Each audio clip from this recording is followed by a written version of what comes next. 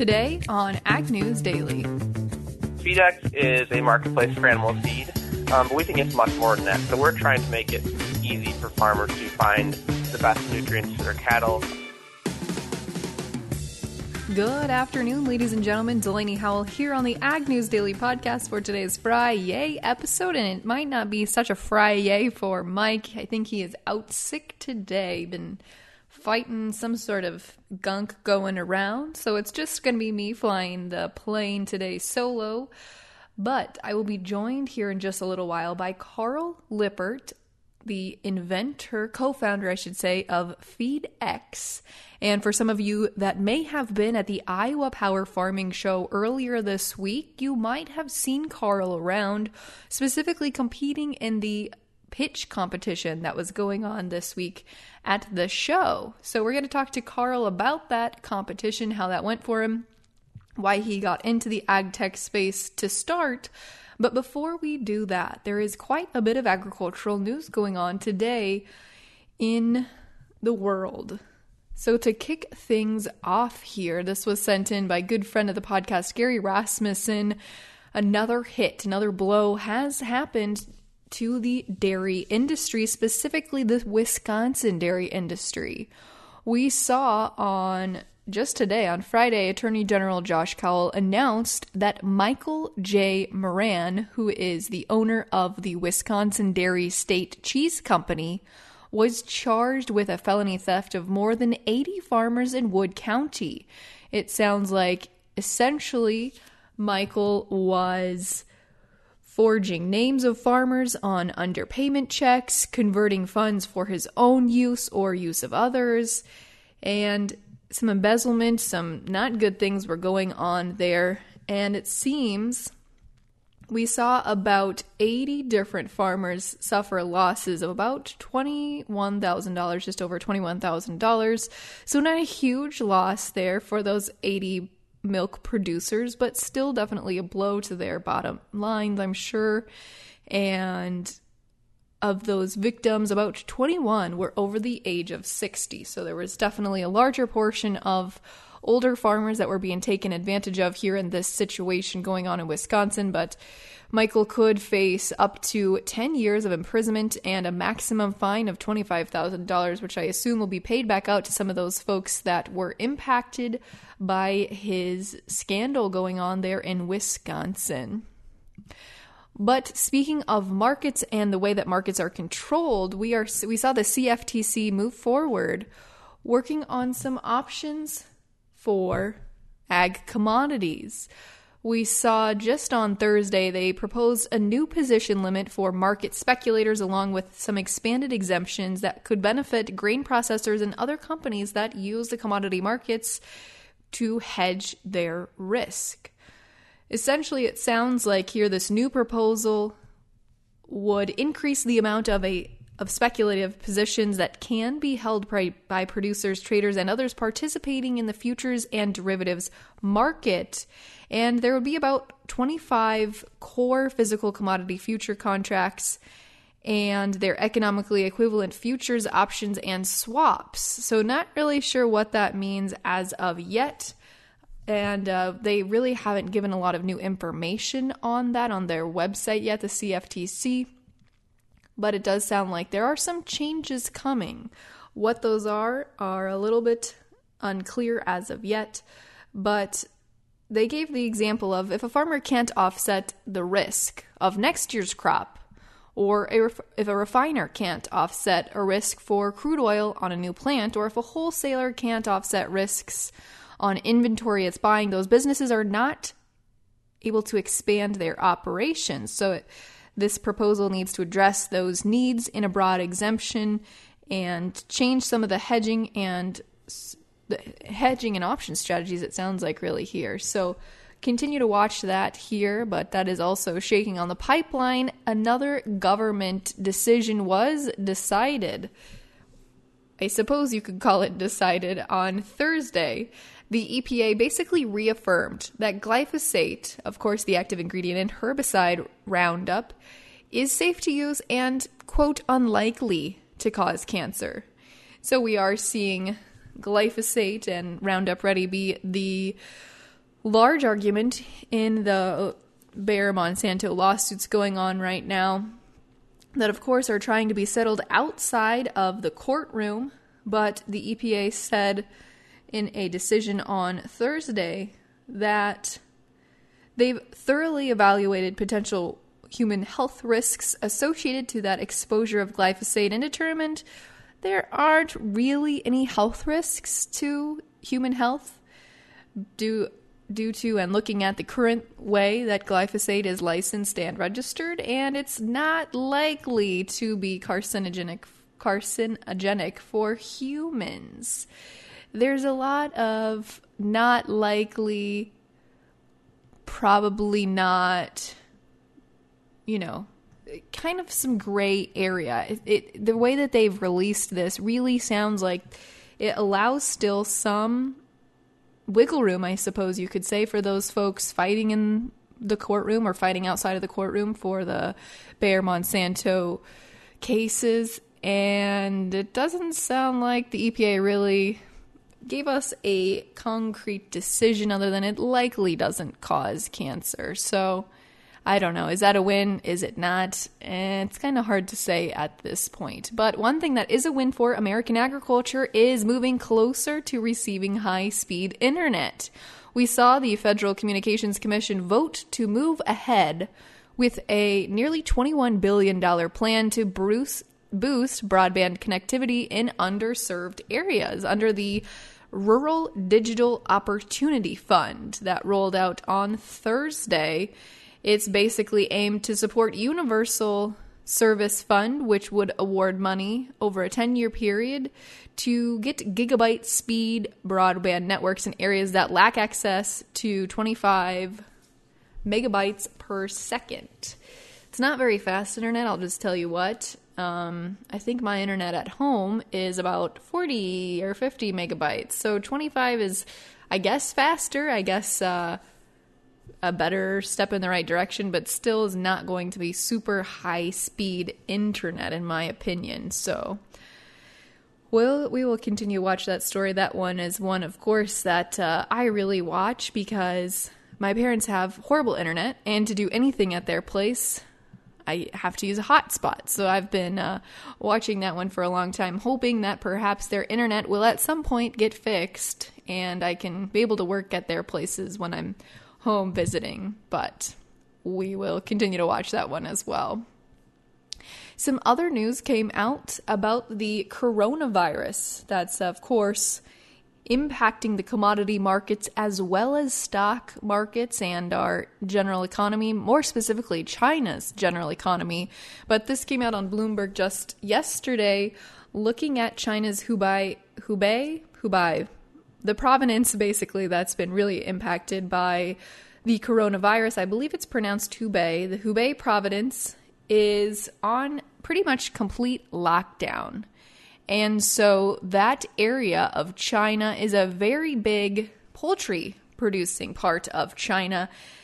There's apparently more than 300 million chickens in that province of China that has been on lockdown. This has paralyzed shipments of animal feed, specifically chicken feed, and raw materials to make those feeds. And so the local poultry associations in those areas are very, very concerned, saying that if we don't see feed by the end of the week, those chicken producers will definitely run out of feed. And I mean, potentially we could see a big loss of chickens in that part of the country. It does pose the question, if we do not see them lift up the ban or are able to get chicken feed into that area, will they instead pick up U.S. ag exports, chicken, poultry, pork, or otherwise? And of course, eggs are also a big part of the Chinese diet. So we are watching that one kind of on pins and needles, but 300 million chickens in that part of the country. And going along with that, we've also seen China's commodity exchanges have been on recess because of the extended Lunar New Year break. So where traders are definitely watching Sunday night into Monday morning to see how China's Dalian Commodity Exchange reacts. We will see them resume trading on February 3rd. And like I said, everybody's kind of watching this very closely to see what is going to happen. Are Chinese markets going to react quite poorly when they open up due to the coronavirus epidemic that has been going on? Or are we going to see that risk off make its way through the market and maybe filter itself out? But I was reading something today that said about 1 million people have been impacted health-wise, and so it's some scary stuff going on there in the Chinese country. But we'll see. We will continue to watch that. The other piece of Chinese-related news going on right now is looking at the USDA report. The next WASDE report is, of course, on Tuesday, February 11th.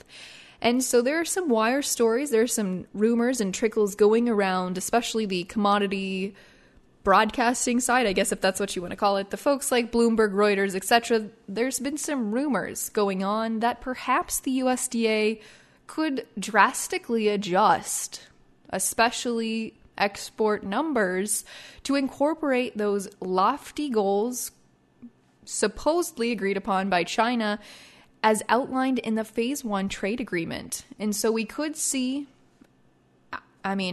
so the baseline they used, 2017 baseline, was still about $12.5 billion below where they put the baseline at for 2020, and about $19.5 billion below where 2017 was about $19.5 billion below the baseline for 2021. So it's rumored that perhaps since the USDA is so confident that this Phase 1 trade deal will be enacted, that we will see these numbers come through, perhaps USDA will adjust those February 11th numbers to reflect those Phase 1 commitments. Don't really have any confidence one way or the other. Don't have any commitment from the USDA one way or the other, I should say. But that is one of the rumors as of now going around the rumor mill, so to speak. With that, though, I think I am all out of news for today. Let's take a look here over at our agricultural commodity markets that closed. But of course, folks, if you are interested there, I believe there's still a couple more days to register for the agmarket.net conference going on early next week in Council Bluffs, Iowa. You'll see Matt Bennett, Brian Splitt, Betsy Gibbons, and a few other great folks talking about the macro and micros of the agricultural commodity, the technical analysis, and an outlook for agriculture overall.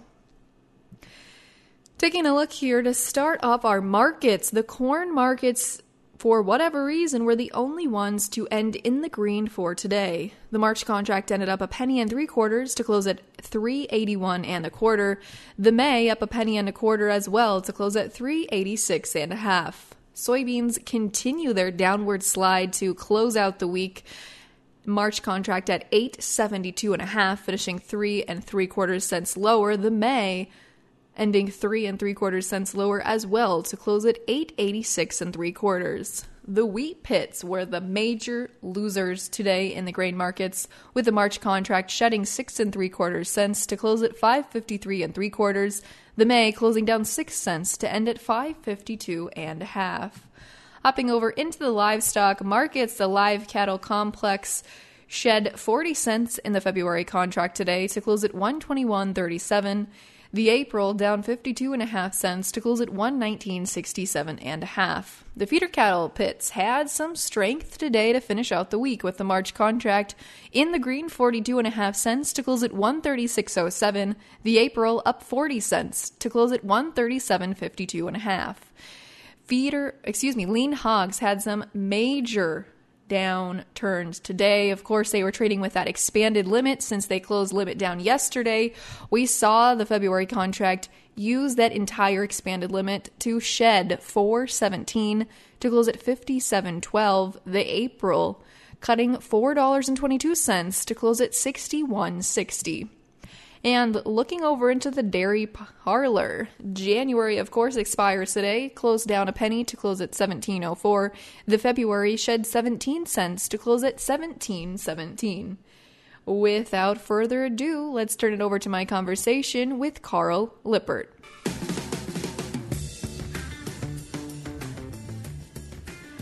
Well, we are joined today by dairy farmer and ag tech junkie Carl Lippert out of Wisconsin. Carl, thanks first of all for joining us today.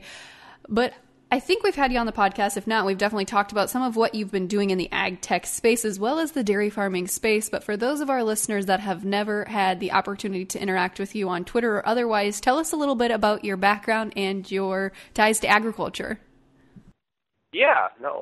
So thanks for having me. So Wisconsin. So typical Wisconsin dairy, we milk 550 cows.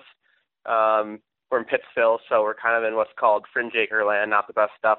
But I got into ag technology because I was always, tinkering around with computers as a kid, and software that existed in the dairy space wasn't very exciting to me. So once I, grew up and went to college, got a dairy science degree. Then I decided to get a computer information systems degree in Wisconsin also because I wanted to know how to make new software for dairy farms. So really it's just an extension from that. Been building things for the last few years here, mostly focused on FeedX, so focusing on animal feed and really anything related to animal feed. That's really interesting that you had that background, you had that drive to continue, I guess, innovating with the dairy industry. So, Carl, tell us a little bit more about FeedX. You guys had a big competition this week, and we'll get to that here in just a little bit. But tell us about the platform FeedX. It sounds pretty obvious why you decided to start it, but what does it do? Yeah, so FeedX is a marketplace for animal feed, but we think it's much more than that. So we're trying to make it easy for farmers to find the best nutrients for their cattle, because I know when I was farming full-time, between just the work of managing inventory and then working with your nutritionist and all this stuff and finding, the best options for you to feed, even in 2020, these questions are not so clear because market information is opaque or fragmented. So we're trying to centralize all the information you could ever have around feed so farmers can find the best feed for them to, save money on feed. And it's a website. You can actually buy feed on it. The prices are real. And that's something that people haven't had an opportunity to see. And since you are in the dairy industry, is your platform going to focus primarily on dairy feed, or will it be feed for all types of livestock? Yeah, when it comes to the tech, we're trying to be what I call, species neutral, but we'll end up doing more dairy, and we do quite a bit of dairy right now. And part of the side effect is just because me and my co-founder are both from a dairy background, but we sell stuff for beef and horses and really anything under the sun, because these products get swapped between all farmers. Yeah, absolutely.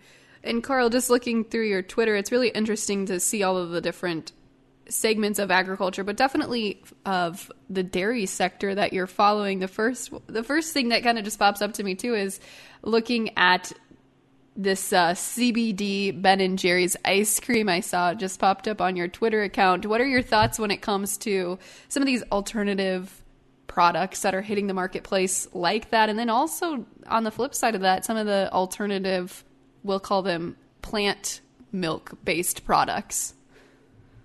Yeah, honestly, I'm excited, and I think I probably get a little bit of people might get confused by that.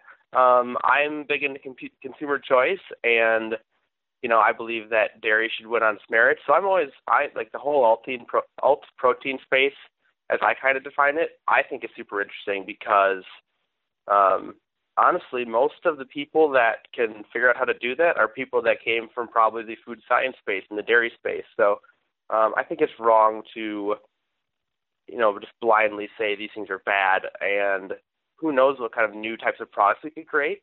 And some of those might even, the technology for creating those new products also could be something that the dairy industry benefits from. So I'm excited about the alt protein space, even though I'm a dairy farmer.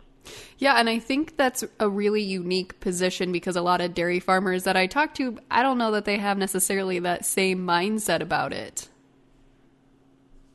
Yeah, no, I'm definitely not winning everyone's favorite farmer award for being that guy.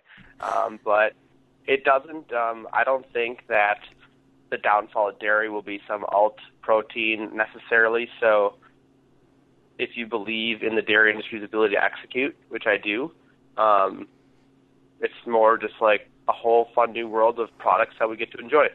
Yes, absolutely.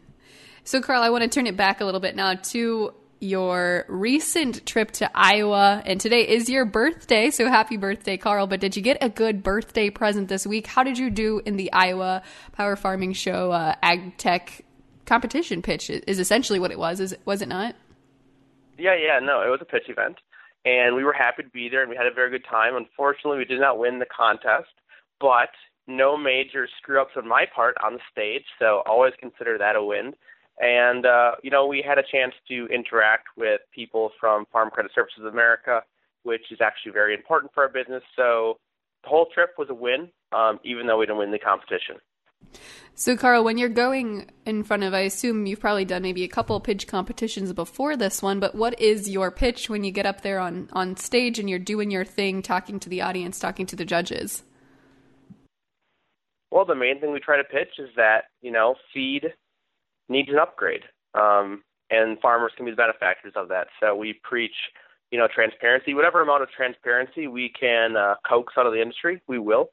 And we think that feed has a lot of upside yet, and that product innovation and what the products are fed is not the only innovation we need. And this year in particular has definitely been a hard one, especially for dairy producers. We talked a lot on the podcast over the past couple of months about having the forage shortages in Wisconsin and your kind of neck of the woods up there. How would FeedX have handled that situation differently? I know the platform is not necessarily rolled out commercially yet, but how would you guys have handled some of those issues? Well, markets kind of fix themselves by changing prices, right? So we've obviously, the forage shortage, fiber and all sorts of stuff. Basically, when people have the ability to discover new opportunities, that helps sort some of that stuff out on its own, right? So if you don't have access to any information about people and what they can sell for feed only a few hundred miles away, where the ROI is still positive for you to buy from them, you won't. So sometimes discovery solves that problem, and other times just market forces and improving how much you can see about the cost of nutrients on your farm. Well, that's very neat. Carl, give us your timeline. Are you collecting investors, or where are you at in the commercial rollout process for FeedX? So we've been building and building and building. Me and my co-founder actually moved to Madison last fall to specifically go 100% on this, and we will be rolling out some early versions of our new marketplace within the next 30 days here, and testing out our infrastructure as it relates to payments and logistics, because we do semi-shipping and all this stuff. And, depending on how that goes and how farmers take some of the new things we built, maybe this summer we'll consider doing a venture type thing. But right now we're bootstrapped and we're just trying to build more things. We have a business that generates enough money so we can keep going. We won't die without taking venture investors. So that's about where we are. That's really neat. And if folks are interested in learning more about FeedX, do you guys have an online platform that we can get more information from?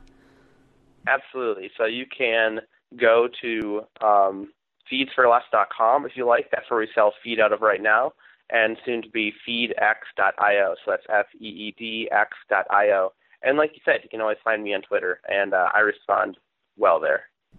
Awesome. And you're at Carl Lippert on Twitter. Carl, thanks so much for joining today. Thanks for having me. Well, again, a big thank you there to Carl. That wraps up another great week here on the Ag News Daily Podcast. Folks, we're going to be traveling next week. I'm going to be traveling next week. Don't know if we have too many Albany, New York listeners, but if we do, I'll be at the Northeast Agricultural and Feed Alliance annual meeting Monday and Tuesday, then heading down to San Antonio. I'm hoping for some warmer weather for the National Cattlemen's Beef Association convention. If any of you are going to be at either of those two events or just want to connect with us, and the upcoming events will be at, please feel free to follow us on social media, Facebook, Twitter, and Instagram at Ag News Daily, or you can find me personally at Delaney Howell 07 on Twitter. With that, hope everybody has a great Super Bowl weekend. Go Chiefs.